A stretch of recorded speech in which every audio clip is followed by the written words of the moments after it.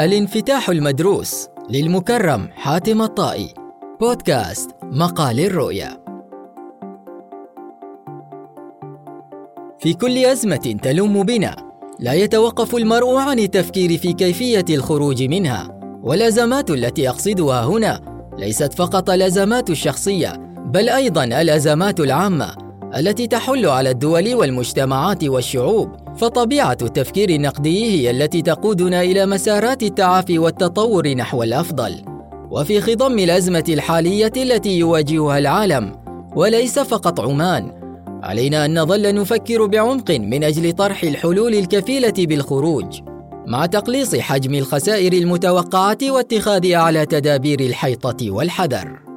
وعندما ننظر إلى العالم من حولنا نجد أنه ومنذ بدء تفشي وباء كورونا واجتياحه لكل البلدان، عكفت الحكومات على اتخاذ التدابير اللازمة لمواجهة هذا التحدي الذي لم نشهد مثله في التاريخ المقروء، حتى في حوادث الطاعون وغيره من الأوبئة، إذ نحن أقرب إلى ما يكون سابقة عالمية لم تحدث من قبل. ومن هنا يتعين أن تخرج الحلول من رحم الأزمة نفسها، ليس فقط أن نجلس ونخوض في نظريات غير قابلة للتحقق على أرض الواقع، ولكن علينا قبل أن نبدأ في التفكير في الحلول أن نتباحث ونقرأ بإمعان تحديات الوضع الراهن، وهي التحديات التي يمكن تقسيمها إلى 3.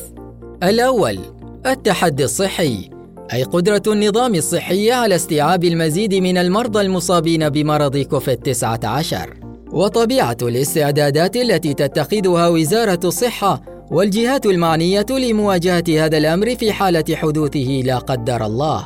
والحلول المطروحة في هذا الجانب تتضمن السعي نحو توظيف كافة الإمكانات الطبية، سواء في القطاع الحكومي أو القطاع العسكري أو القطاع الخاص، من حيث إجمالي عدد الأسرة المتوافرة وأسرة العناية المركزة وأجهزة التنفس الصناعي. وعلى المؤسسات المعنية أن تتجه فوراً نحو توفير ما تحتاج إليه من مستلزمات طبية من الدول الشقيقة والصديقة، مع الترشيد في استخدامها خلال المرحلة الراهنة التي لا تزال الأوضاع فيها تحت السيطرة، هذا إلى جانب تكثيف حملات التوعية بطرق الوقاية من الفيروس عبر وسائل الإعلام جميعها.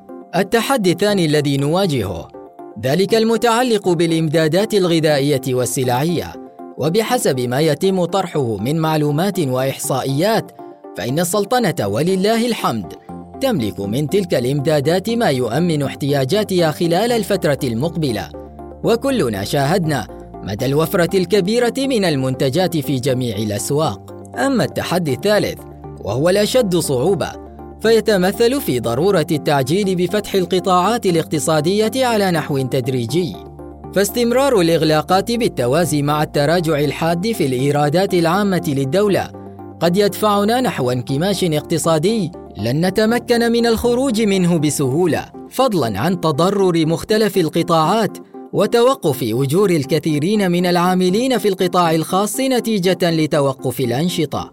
وإعادة فتح القطاعات الاقتصادية واستئناف العمل ينبغي أن يتم وفق إجراءات احترازية تضمن تحقيق التباعد الجسدي واستخدام أدوات الوقاية الذاتية والتشديد على عمليات التعقيم المستمرة في المؤسسات، مع استمرار عمل بعض الموظفين عن بعد. وختاماً أقول إن الأمر لا يجب أن ينظر إليه البعض على أنه تضحية بالأرواح من أجل إنقاذ الاقتصاد، فهذه مقايضة مرفوضة، إذ لا يعقل أن يتم طرح مثل هذه التصورات السطحية، لكن الواقع يؤكد حتمية العودة سريعاً وتدريجياً إلى العمل وتحريك عجلة الاقتصاد التي إن توقفت أكثر من ذلك سيستغرق الأمر سنوات كي تعود للدوران. وهذا ليس تشاؤماً بقدر ما هو نظرة عملية لما يحدث من حولنا، فلا بديل عن تجاوز الأزمة والبدء سريعاً في جهود التعافي. في الحلقة القادمة من بودكاست مقال الرؤيا سوف نقرأ لكم مقالاً جديد، انتظرونا. أنا بدر البلوشي.